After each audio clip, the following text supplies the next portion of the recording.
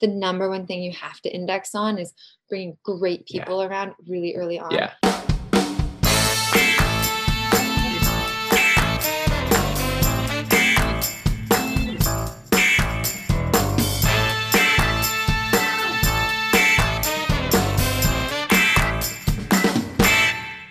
Okay, welcome back to the Marketing Playbook presented by Details Interactive. Here you'll take away 3 game-winning marketing plays every episode to take back to your team. I'm your host, Mark Friedman, and my career has been focused on direct-to-consumer marketing, direct mail, physical retail, and digital commerce. This is episode number 30, and today's guests are Chloe Songer and Stuart Ahlum. Before we get started, a quick thank you as always to Max Brandstetter of the Wild Business Growth Podcast for producing this episode. You can reach him at max@maxpodcasting.com to help bring your podcast to life. Let's open the playbook. Ready, break. Well, hello, everyone. Thank you for joining the Marketing Playbook podcast. Today, I'm joined by 2 special guests, Chloe Songer and Stuart Ahlum, co-founders of Thousandfell, a New York-based sneaker company which offers a line of biodegradable shoes with the goal of changing how footwear is produced and consumed. Stuart and Chloe, welcome to the show. Thanks, Hi, Mark. thanks for having us. Well, I'm glad that we could finally get together and do this. I met you both. I was going back into some of my old emails, and I think I met you both in the middle of or towards the end of 2018. It was in a coffee shop in New York City. We had been introduced by kind of a mutual friend, I guess. And I remember walking out of there and saying to myself, these guys are going to do it. They are going to kill it. And it's now been, 2.5 years, and it's going to be a good show here. Can't wait to hear how you've been doing and how your business is progressing. But first, we're recording this in February 2021. How are you and your families doing? They're doing great. Thanks for asking. It's been a tough year, but my family's luckily all healthy right now. Yeah, fortunately, everybody's safe and healthy. Okay, that's great. So I like to jump into these shows, and I'm going to change it up a bit. Can you tell us, for each of you, something that is kind of remarkable or fascinating about either your upbringing or your professional life? Just something to give the listeners a little flavor about Chloe and Stuart. Yeah, I think something for both of us, and Stu will kind of lean in and talk to you about his early career and what's remarkable about that. But we met 8 years ago in China.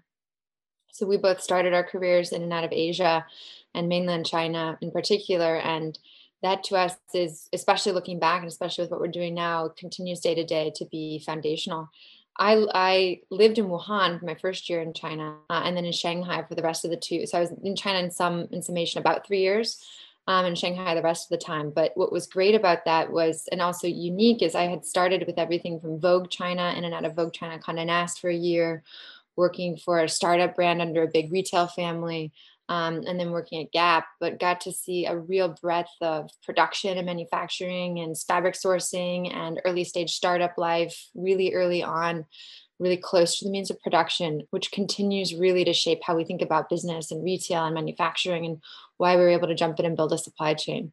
Quick background. I don't know if I had left the continental United States until I boarded a plane to move to Asia, sight unseen.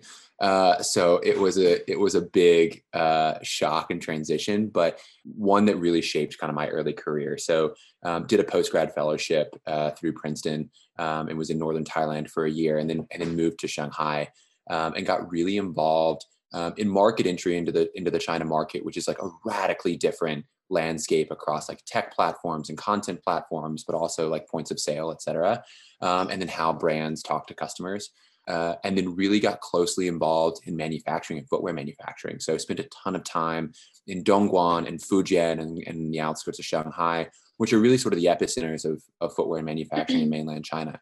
Like boots on the ground, sample rooms, R&D facilities, like sourcing, full-scale manufacturing across a range of different styles of factories. And we can get into it later, but it's not as if there's like a quote unquote footwear factory. Like there's so many different specialties. And so we're really able to kind of parse that out really early on and with direct experience, which I think is really different than the career path you would take if you start in sort of traditional retail, especially coming from the US. So an interesting start for sure. Absolutely. Take a step back and explain to us, Thousand Fell, the business model, what it is you're trying to accomplish, and what sets you apart from, other shoe brands that might be out there now. Thousand Fell, our main mission with Thousand Fell and why we started this is how can we help to be a part of the solution to textile waste? Right now, textile waste in the US, so all my stats are US based, but is 17% of landfill waste. And that's not counting all the waste that's shipped overseas. Yeah. So almost a fifth of all landfill waste is clothing and textile. And currently less than 1% of global textiles are actually recycled. So there's a huge white space to be involved in the recycling of things like cotton, rubber, polyester that are in circulation. And a stat that we love is right now there's enough cotton in circulation to clothe humanity for all time if we could effectively recapture and recycle it. So we're hyper focused on thinking about being a part of that closed loop solution. How do we think about materials as a resource, not as a waste? And so with Thousand Fell, the focus has been on building recyclability into our business model from day one. Yeah. We're not 100% biodegradable. We have component parts that are biodegradable with no microplastic pollution in under 90 days. But the whole focus has been how do we rethink beginning of supply chain and material inputs to design products that can actually be taken apart end of life and then put back into new products. And right now, roughly 80% of the kind of weight or component parts of the current Thousand Fell can go back into making new Thousand Fell. So we're one of the first kind of closed loop or shoes designed to be pulled apart and remanufactured shoes on the market. What we're building is what we call the next generation of sustainability. And to us, that's a future that's closed loop. So where brands are responsible for end of life, and maybe that's something we can talk about later in the podcast, but extended producer responsibility is something that's EPR, it's something that's now topical legally. And we see as kind of part of the future of all manufacturing systems. And then one that's accessible, price point accessible and mass as soon as possible, because it doesn't, the impact doesn't happen when, 5 or 10 people can afford to be as, sustainable as possible or buy a very sustainable $1,000 vegan shoe. How can we lower the barrier to entry so as many people as possible can participate in a system? So how does it work from a manufacturing facility perspective? I would imagine that the factories have to be outfitted to be able to manufacture goods in this way. Where do they get the raw materials that go into the shoes that you produce? Our manufacturing partner is one of the closest partners that we're in touch with, kind of on a weekly basis. We had to get them on board much in the same way that we get on board investors that come into the business. Went down, pitched, really thoughtful about kind of the future of the business and what we were trying to achieve. We manufacture in Brazil, which has a fantastic infrastructure that in sort of the early 90s was really laid and built by Camuto and Cole Haan, et cetera. The value there is we've had to point to a couple success stories that they've seen both in country and abroad of brands that have leaned into sustainability and the big success that they've seen. And our factory partners really bought into that vision and mission. What we've done that's a little different, I think, is that there's a couple different approaches to manufacturing. And footwear, for those listening that are like come from the space, is like a craft that hasn't been changed a lot in like the past 100 years. Like Volk wrapping sneakers was, around 100 years ago.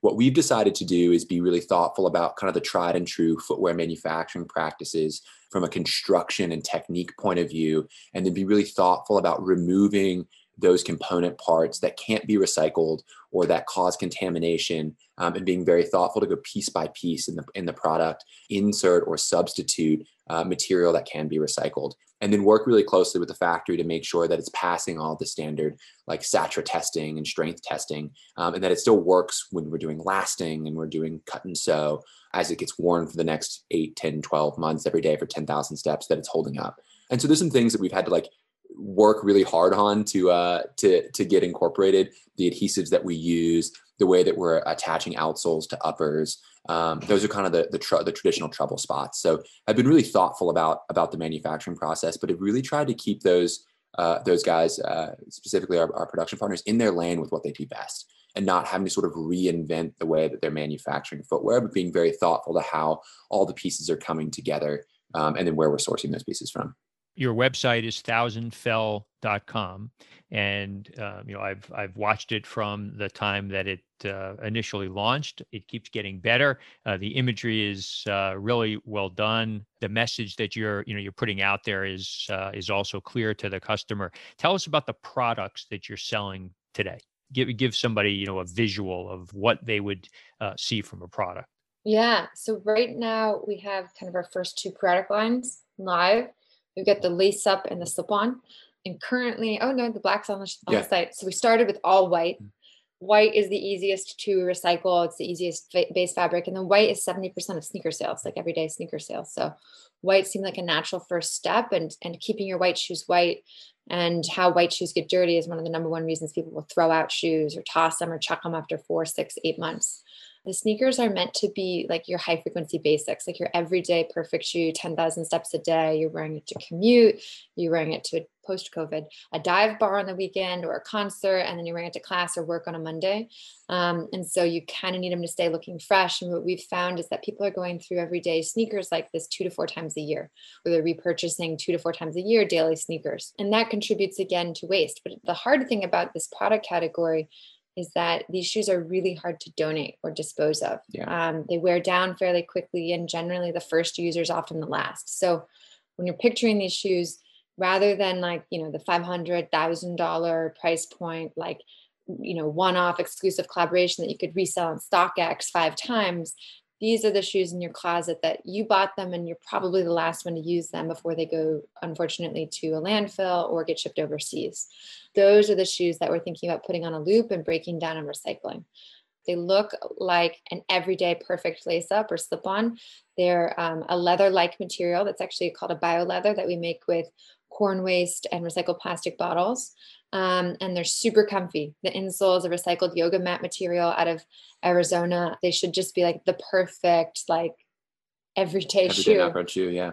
And what's the price point? The shoe, it's $100 itself, with a $20 material credit, or recycling credit that you pay up front, that you'll get shot back towards any future purchases when you recycle. So every subsequent shoe, should you continue to purchase with Thousand Fell and continue to be a part of the closed loop system, will be just $100. Okay. And then, so you put a black pair up as well. And how's that doing? We launched black. It was slightly delayed, just kind of with the gymnastics that we had to kind of overcome on the supply chain with COVID, but it's been great. And it's our designer likes to say that the first 3 pairs of shoes that he would launch after a white is 3 variations of black. It fits the merchandising strategy. Kind of a little bit of foreshadowing. There's some exciting new silhouettes that we're going to be dropping this year, new colors that we're going to be dropping this year. And we can get into it a little bit later, but like a lot of our conversations around growth are, how do you offer freshness and new options to a customer and do it in a sustainable way? So colors definitely coming. New styles are definitely coming. And what's great is like we're really focused on innovating at or below $100. So when you think about the brands that our core audience is shopping, and our core audience is like 18 to 29, that Gen Z zillennial customer, they're either just entering the workforce or they're still in college. And so price, they're really buying on price, and they need to make sure that it's affordable. And so we're really thoughtful about, how we're delivering sustainability at a price point, being kind of a darling of that core audience. And so from a go-to-market strategy, you've got your direct-to-consumer business, but you're doing some work in a wholesale way as well. Do you want to talk a little bit about that? When the first company I ever started working for was predominantly a wholesale business, footwear startup out of Shanghai that moved to the US. But we worked with Nordstrom's and Saks and Eastain and even Stitch Fix. And so learned a lot about the value of wholesale partnerships as it comes to sort of audience growth and first purchase acquisition. What we're really thoughtful about here, though, and kind of the conundrum that a lot of direct consumer businesses face, is that when you go wholesale, you lose contact with the customer most of the time, right? You're not the one selling it, and so you don't have access to their email or their phone number. Kind of getting into it, you then can't resell them or kind of have them into that larger ecosystem. What's nice with us is that we're really thoughtful about kind of recycling and the closed loop system being a value driver for that customer and pulling them into the ecosystem even after the point of purchase being somewhere else. And we're really upfront with all of our partners about that. And I think they love it. They're not meant to sort of replace our larger business, but they're meant to kind of open us up to a new audience. And so partnerships with retailers like Zappos, like Madewell, and in conversations with some other larger retailers as they kind of begin opening their doors again. But really, it's a fantastic first purchase acquisition for us, and customer acquisition. It's interesting. I spent 7 years working for Steve Madden in the shoe space. And, one of the things, it was a wholesale company. We had, stores and I ran the e-commerce business. And, one of the challenges, and not just there, but in other direct to consumer and wholesale, businesses, is that the retailers don't want you to know who that customer is really. Yeah. Now you've got that hook where you want to be able to do the circular, loop, and that becomes part of the DNA of Thousand Fell. So that's great. I think that would be great. And are you drop shipping for these wholesale accounts?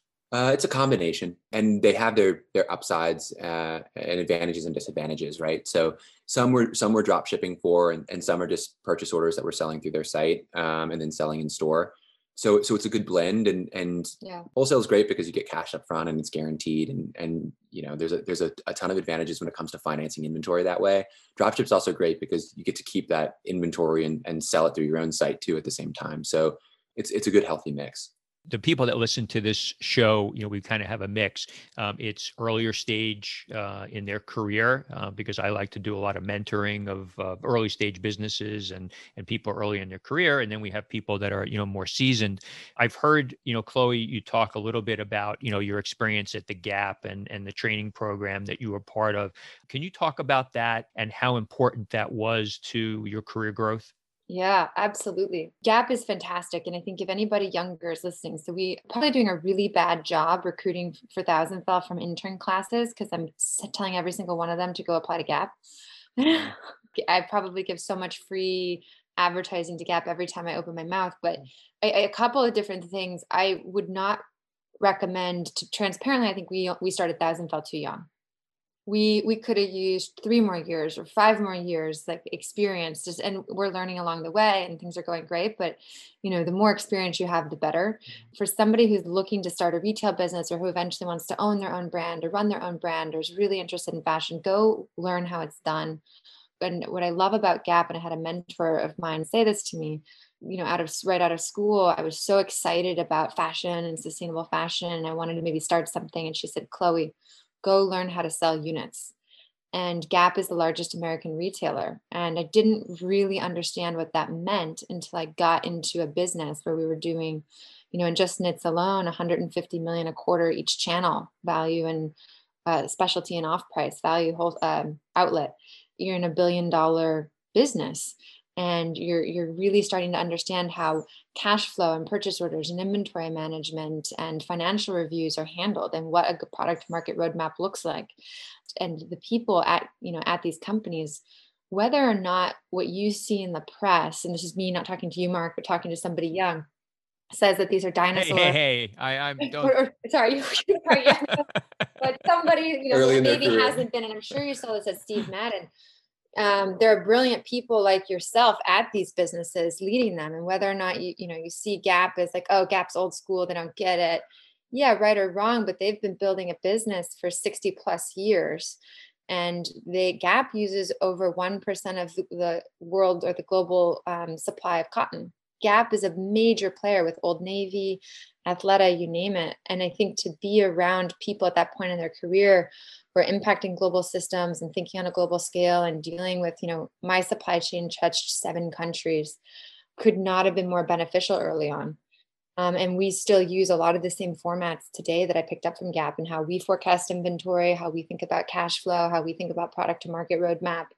And you can't make that up, or you can't really make it up well, because that's years and years and years of experience and people that have been in there iterating and thinking through how to make Gap better. And so I did the Gap management training program. It's an awesome program. But I would say there's other programs, and really it's about getting into a big company, whether you're interested in marketing and you go learn at Coca-Cola. Like one of the incredible women we're working with in the marketing side right now started her career at Coca-Cola. And now she's a kick-ass whiz in brand marketing and was one of the heads of marketing at Casper Mattresses and Procter and Gamble. So, I don't see anything wrong with starting big, getting a great foundation, and then going off into a smaller company or taking that experience elsewhere.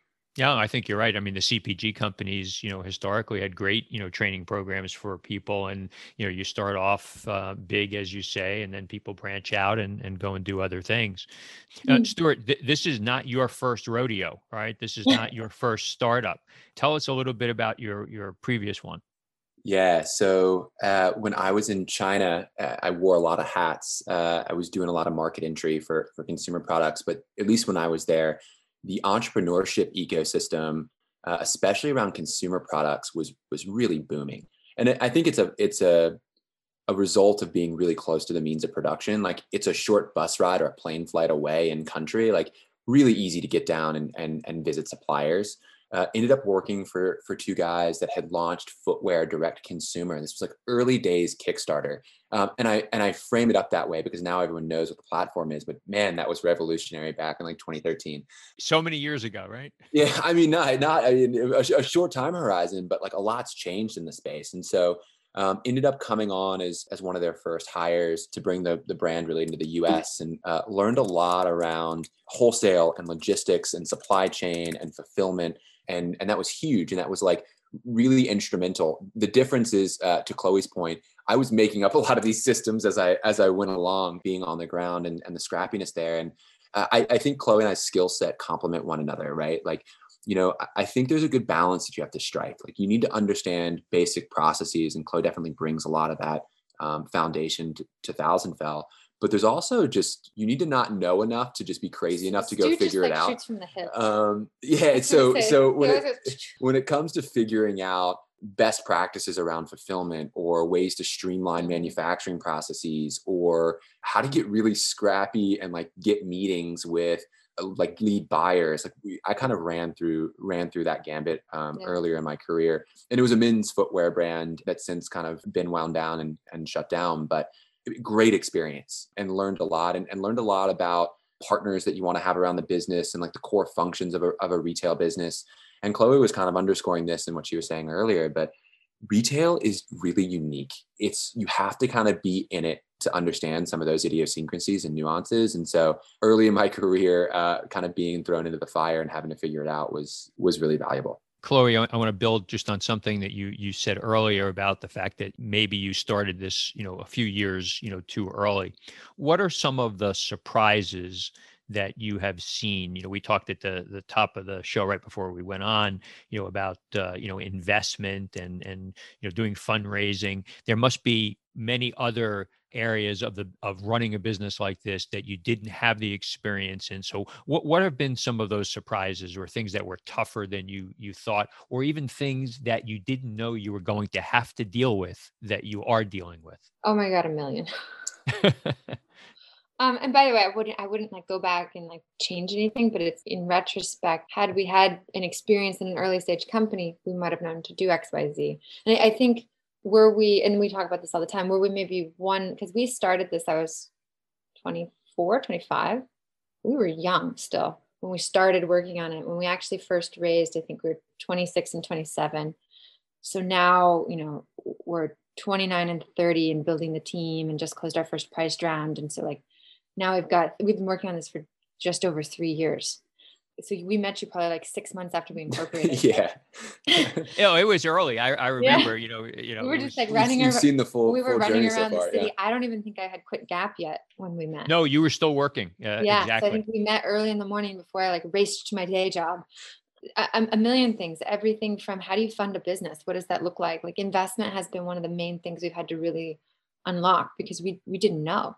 Transparently, we both had other startups before, like just like this idea of like starting something and like getting initial funding going and just like the momentum that it takes to bring people together. Like we'd both been in that position, but we hadn't been at an early stage direct to consumer brand.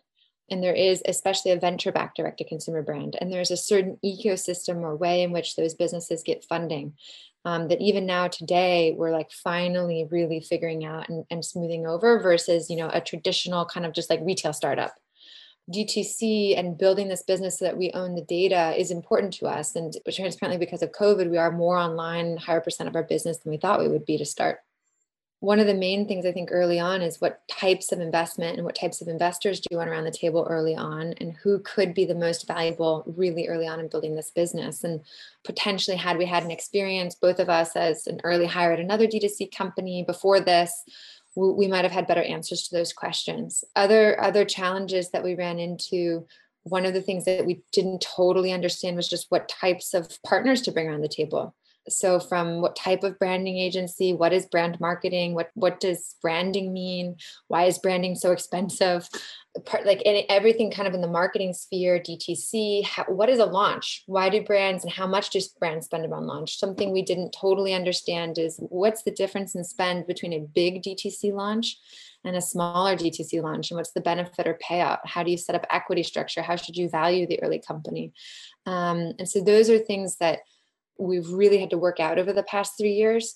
What is venture, and why would you start a business with venture backing versus muscling it on your own and starting it slower over, say, 5 to 10 years versus 3 to 5?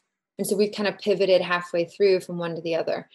The other, just like big hurdles, we raised money, angel round, just under 500K from some strategic angels in 2018. The very next day I quit my job, gave my 2 weeks notice.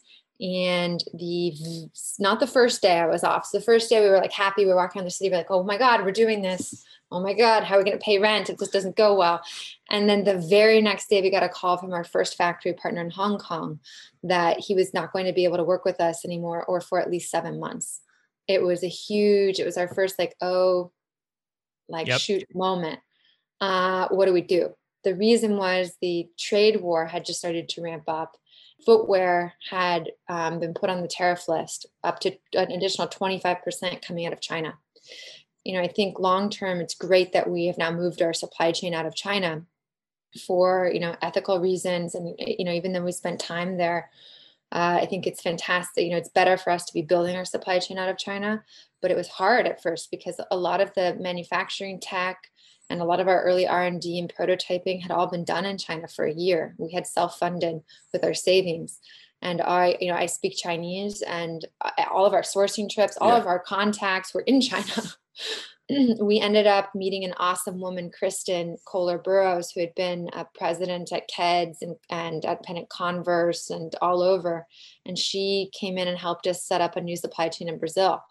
But we had to call these new investors who had invested, 3 weeks prior for a launch in April and say, it might take us a year. We don't know. We need to move our supply chain. So who made that call, Stuart or Chloe? It was a combo. To be honest with you, investor relations are like, they're people at the end of the day. And so it's kind of whoever has the best rapport ends up making the tough calls. And it's kind of split down the middle. There's like a pretty clear Rolodex. It's like, all right, you're going to handle this one. The number one thing you have to index on is bringing great people around really early on. Yeah. Because specifically with us, like we could set up a supply chain and we had ideas, but we did not have good experience in almost anything else. Marketing, legal, fundraising, we were lacking in a lot of these areas that you need. But part of this and just, your own personal growth is understanding what you're good at and what you're not. Yeah. There's so many other people around that have expertise. And I've seen so many businesses that, they're afraid to bring other people in because they think they know what they're doing. And in fact, they don't. The sooner folks can realize what their core competencies are and where they need help, the better off they're going to be. Oh, totally. So the number one piece of advice I give to people trying to start a company is find a group of advisors that are industry experts that know what they're doing, that are in that part of their career where they want to get back. And you got to surround yourself with 5 or 6 of these people across the different key verticals of the business, bring them on along the journey.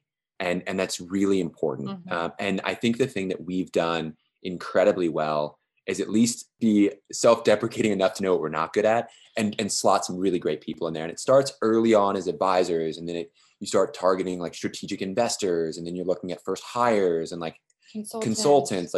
You kind of just begin building on top of that initial foundation, but you've got to bring great people around the business that know way more than you do. And this is like an old adage, but you never want to be the smartest person in the room, right? Or you're kind of in the wrong room. So it's really important for us when we're assembling team that we've got some really smart, really talented people around. Do you have a direct-to-consumer business? I enjoy connecting with guests on this podcast because it reminds me what I love to do, strategic and tactical consulting for businesses like yours. If you'd like to speak with me about your business and see how you can add a fresh set of eyes to your team, contact me at mark@detailsinteractive.com. Now, let's get back to the marketing playbook. Let's talk a little bit about digital marketing. That's kind of near and dear to me. I've been following you guys from the beginning. It feels like Thousand Fell is following me on digital media. Talk a little bit about what you're doing, how you're thinking about brand awareness versus performance marketing, things like that. Digital is so interesting. I'm pretty sure I'm on record in like January of 2020 saying that digital is dead and everything's going in person. Okay, well, we can end this podcast right now. I was just like, oh, it's performance is moving online. People want real experiences. And then March hits and it's like, well, that the landscape is changing. And I think what I really mean by that is that the strategy for building online businesses is changing so quickly because the landscape is so iterative and new things are popping up. Like new platforms and social platforms are coming and going. New tools are constantly coming online. So the roadmap for these traditional direct-to-consumer businesses that were launched in 2012, 2013 is very different than a good strategy now, right? It's not as if you can just pump a bunch of money in Instagram and like, voila, you're the next darling of the industry. So we've had to be really thoughtful about what digital means and what growth means. Our early team is all, focused around growth and performance. It's an area of the business that we don't know as well. And we're indexing on bringing really talented, smart people around to hack it. And I know that I wish there was like a silver bullet. It was like, oh, just put money here. But it's not as if just funneling money into Facebook acquisition is the silver bullet. Your marketing mix has to be very thoughtful. You have to be very thoughtful about meeting your customers where they are. And it's not always just paid digital. There's a ton of other elements to it that you can employ. As Stuart put, we weren't planning to do a lot of digital marketing in our first year, but due to COVID, things shift. So we really only started investing online mid last year and then ramping up through the holidays. So now you're like finally seeing us everywhere, which is a good sign.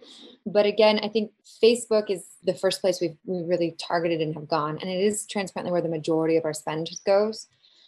But it's a double-edged sword because it's very expensive. Privacy changes are coming this year, privacy, et cetera, and cookies. And I don't know what the future of advertising on Facebook looks like.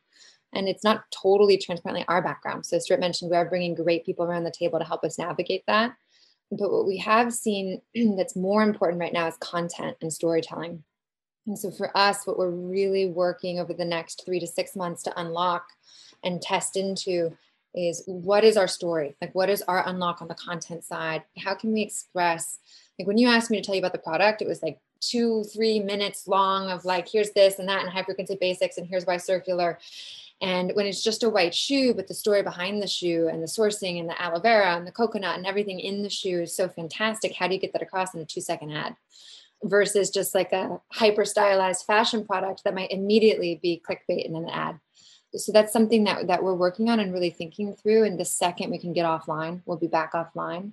But it's an interesting time for sure. So we've been on TikTok, Snapchat, testing different things, really working though to keep costs down because it's really easy to run them up on Facebook and digital. And the return is just not the same as it was. And I'd be interested, to see if you're seeing the same thing. But really for us, I think the new era of digital marketing is going to be really clear, concise storytelling where content is really turnkey and really supplementing that with strong community influencer, gifting, word of mouth, bigger brand awareness opportunities, like partnerships that allow us to tell the story. So then hopefully you already know about Thousand Fell and you know about the circular closed loop, and then you get targeted with an ad. And it's not for the first time we're trying to tell you about circularity in a 2-second clip. But I wouldn't necessarily say we're 100% there, but that's the current plan. Yeah, the one thing I want to add to that I think you really talked about, the nugget that we've kind of held on to over the past couple of months has really been that this content needs to be shared across different platforms, right? And that platform can be an ad platform like Facebook or Instagram or whatnot. It can also be an influencer's page, or like even I use that like term loosely, but anybody within our core community that's like sharing and is part of this journey with us. And I think that's so interesting. And I think when we look at sort of the future landscape, like we want that organic or that like word of mouth, and that's really bringing people into the community and having them amplify that same story and have brand advocates come in. And so it's digital marketing, but it's done a little differently. Like we're really bullish on that kind of being the future. Yeah, right before you started to talk, Chloe, I was going to use the term storytelling and around sustainability, because what I was going to ask, and I will ask, is the cynics might say sustainability, the whole story around that is a marketing thing, because there's lots of brands out there now that seemingly have adapted that as part of their core. Obviously, in your business, it's something that you believe in. You started out with, you're building your entire business around that. Talk a little bit more about how you get that whole story out to the consumer. And are you seeing it really resonate at this point? The folks that are buying your product, I'm sure you've talked to some of them. Did they buy it because, it was a cool looking white shoe, or did they really buy into the sustainability and what you're trying to do for the environment? I'll start maybe with the second part of the question first, sustainability versus style and purchasing triggers. But when we launched, we indexed on sustainability. We were like, people are going to buy this because sustainability is now so important and the time is now, and a big material story. Our first photo shoot was shoes and coconuts and plastic bottles, and all of our launch press was about sustainability. Transparently, we under indexed on style. People are buying the shoe because it's a good looking white shoe and it's a good looking everyday shoe. And so I know that's not the answer we all want to hear, but it doesn't mean they're not purchasing because of sustainability. So what we did in December is we sent out to 6 months later, X months later, to our first, 3,000 to 5,000 customers, we sent out an early customer VIP survey, asked them why they purchased, what they thought about Thousand Fell, and ranking things. And what we found with that, and with a couple of all of our testing on, A/B testing on ad sets that are working and ad copy and what converts and what doesn't convert, it has to start with the shoe looks cool and the brand is cool and the shoe fits well and it makes the model's ankles look good, or the styling in the photo shoot was on trend. Like our top performing ad of all time is just one image. It's not even a video. And it's the man's legs are hanging and he's wearing pretty high end, kind of like Isabel Marant joggers. And so it looks like a high fashion photo shot, and it has a really nice, lighting and color, etc. And I think it works so well because the shoes look elevated. The shoes therefore look like they could be $500, $600, $700 sitting in Saks Fifth Avenue. Click-through rate and then conversion. I think we made like 26 sales in like half of last week alone on that one picture. It's a crazy ad, and it's not a video. It's not talking about circularity, and even testing it with different copy, it continues to work. What we then found though is that might be the way people come into the brand. They're like, oh, this is so cool, or it looks good, or I was looking for a white sneaker. And then one of the main purchase triggers, like the reasons that they actually convert lower into the funnel, is the closed loop story and the sustainability. And we see that even transparently. If you just like take a look at our reviews, people will be like, I was so excited. I was looking for a white sneaker. Then I read the story and it was great. I couldn't be more excited. Like then I read about the recycling and then I was hooked. The way that we see it, and we talk about it a lot, is I would have loved, and I still would love, for people, the primary purchasing motivator to be sustainability. That you could go onto a site just because they only sold sustainable products and care less about style or fit or fashion or comfort. It's going to start with a great product, and then sustainability, and then a real clear, authentic circularity program and closed loop messaging will in turn be kind of a true loyalty generator. And a longer term brand generator than just a fast fashion product you could trade out for the next good looking product. So we're looking at that as the way to really build a true cult brand over time, that people buy into and come back to and return to and engage with.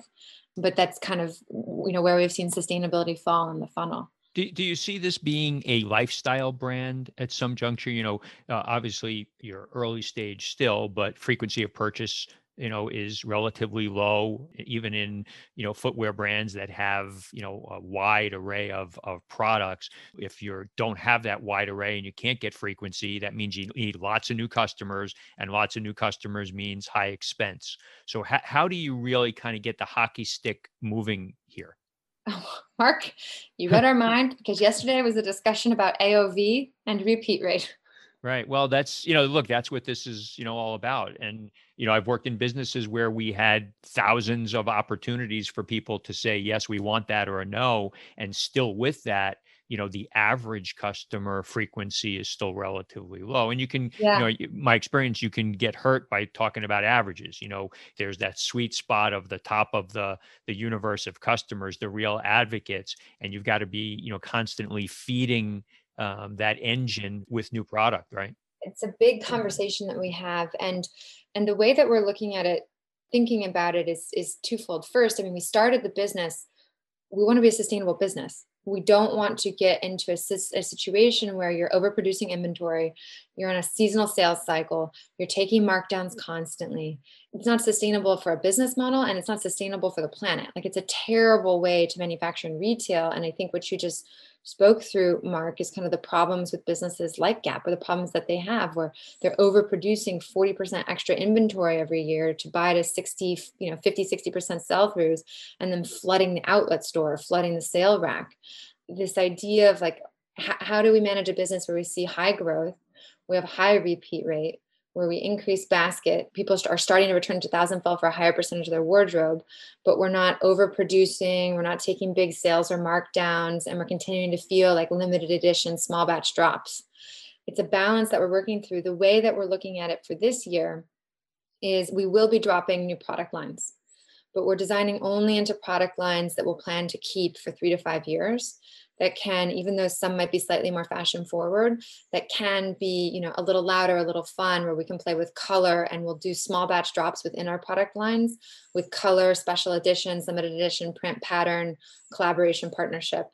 And then with those product lines, and speaking to small batch drops, what we're going to work on is every 2 months, releasing a new collection with a story. So a collection with, either a partnership, new color drop, new colors for 2021, new colors with a charity partner, new colors with another brand partner, and really starting to speak to and offer newness in a way that doesn't impact or create an unsustainable supply chain, where we're consistently manufacturing new designs and taking them to markdown and creating waste that way. But the larger question, do we see Thousand Fell longer term? So that's this year. Do we see Thousand Fell longer term being a lifestyle brand? The answer is, we're hyper focused on footwear today, but it is impossible not to think about other product categories, particularly for closed loop. And one of the ways that we're dipping our toes in there is merch. I think we under-indexed on the importance of merch when launching Thousand Fell. Like, we launched and we had a sneaker. People are so excited about the brand and the mission, and like, you want a hoodie, and you want a hat, and you want a water bottle, and you want a phone case, and you want all the other things that scream, I'm a part of Thousand Fell. Merch has been, and we've now just had like one like hoodie for our community and one water bottle just in the last 2 months. But those have been incredible kind of, add to cart, volume drivers, additional add-ons, and repeat purchase for people who have the shoes and love Thousand Fell, want to continue to make Thousand Fell a part of their everyday wardrobe. And so it's hard not to say that we wouldn't go into other product categories, at least not in this next year, but we definitely see a roadmap. That's great. That's great. Well, look, we're running out of time here. I could stay for hours. I know you guys are busy. I think the story that you guys have told is incredible. I'm really excited for you and for the continued success. And I wish you the best of luck. And so, where from a social media perspective, what's the best place for people to reach out if they have questions? Yeah, they can DM us at 1000_fell. But if you just type in Thousand Fell on Instagram, it will come up. For some reason, we can't get Thousand Fell without the underscore. So if somebody listening knows, 1000_fell, or our personal Instagrams, Chloe Marie and Stuart Ahlum. All right. Well, this is great. Good to see you both. I'm glad you're well, and let's catch up again soon. Absolutely. Thank you. Thanks, Mark. That's it. Today we have 2 game balls, one for Chloe Sanger and one for Stuart Ahlum for coming on the Marketing Playbook. To me, today's 3 game-winning marketing plays were as follows. Number 1, Chloe spoke glowingly about her time at the Gap training program. Gap and many other CPG companies offer outstanding training programs that can introduce you to their respective industries. You get an amazing ground floor experience that can propel you throughout your career. Number 2, Stuart called out that you never want to be the smartest person in the room. Be pragmatic about what you're good at and where you need others to supplement your knowledge. This can come in the form of advisors, vendors, investors, and new hires. Bring great people on the team as soon as you can. And number 3, storytelling. It's not enough to have a great product. You need to have a story, but also to be able to tell that story to the consumer. Thousandfell is carefully crafting the story of building a great-looking sneaker, but supported with the story of sustainability. They're leveraging digital marketing with ongoing testing of exactly how best to tell that story. Thank you, Playbook marketers, for listening to another episode. If you want to check out more pages of the Marketing Playbook, make sure to subscribe on your favorite podcast spot and leave us a 5-star review on Apple Podcasts. You can also follow us on Twitter at DetailsInteract and learn more at detailsinteractive.com.